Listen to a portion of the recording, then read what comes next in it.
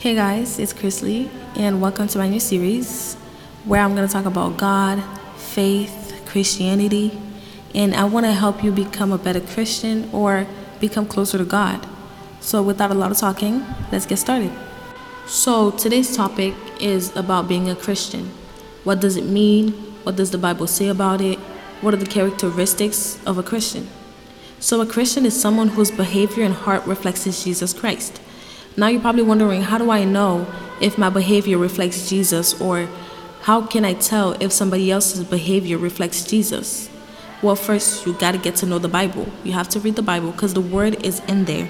The Bible teaches you from A to Z how to be a Christian, how you're supposed to act as a Christian. But also you're supposed to ask yourself some questions like, are you forgiving people that hurt you? Do you love and pray for your enemies? Are you kind? Yeah, because being a Christian is not easy. The Bible says it. It says, all who desire to live a godly life in Christ Jesus will be persecuted. And also, it says, and you will be hated for all by my name's sake, but the ones who endures through the end will be saved. So, from my part, I can pretty much say if you're not ready to be persecuted, then you're not ready to be a Christian. Because persecution comes in so many ways, and one key to handle it is to pray. And I mean pray for the people that persecute you. Yeah, because not a lot of people like to see that. Not a lot of people like to see people that wish bad on them do good. But it's in the Bible, so it must be done. So all I want you guys to think about is, are your behaviors, the way you're acting, a reflection of Jesus?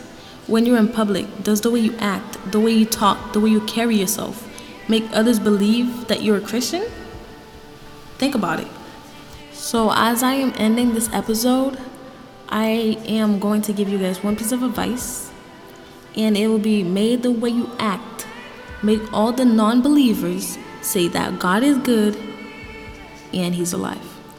Thank you so much for listening. Thank you so much. Please tell me what you think about it in the comments, and see you later.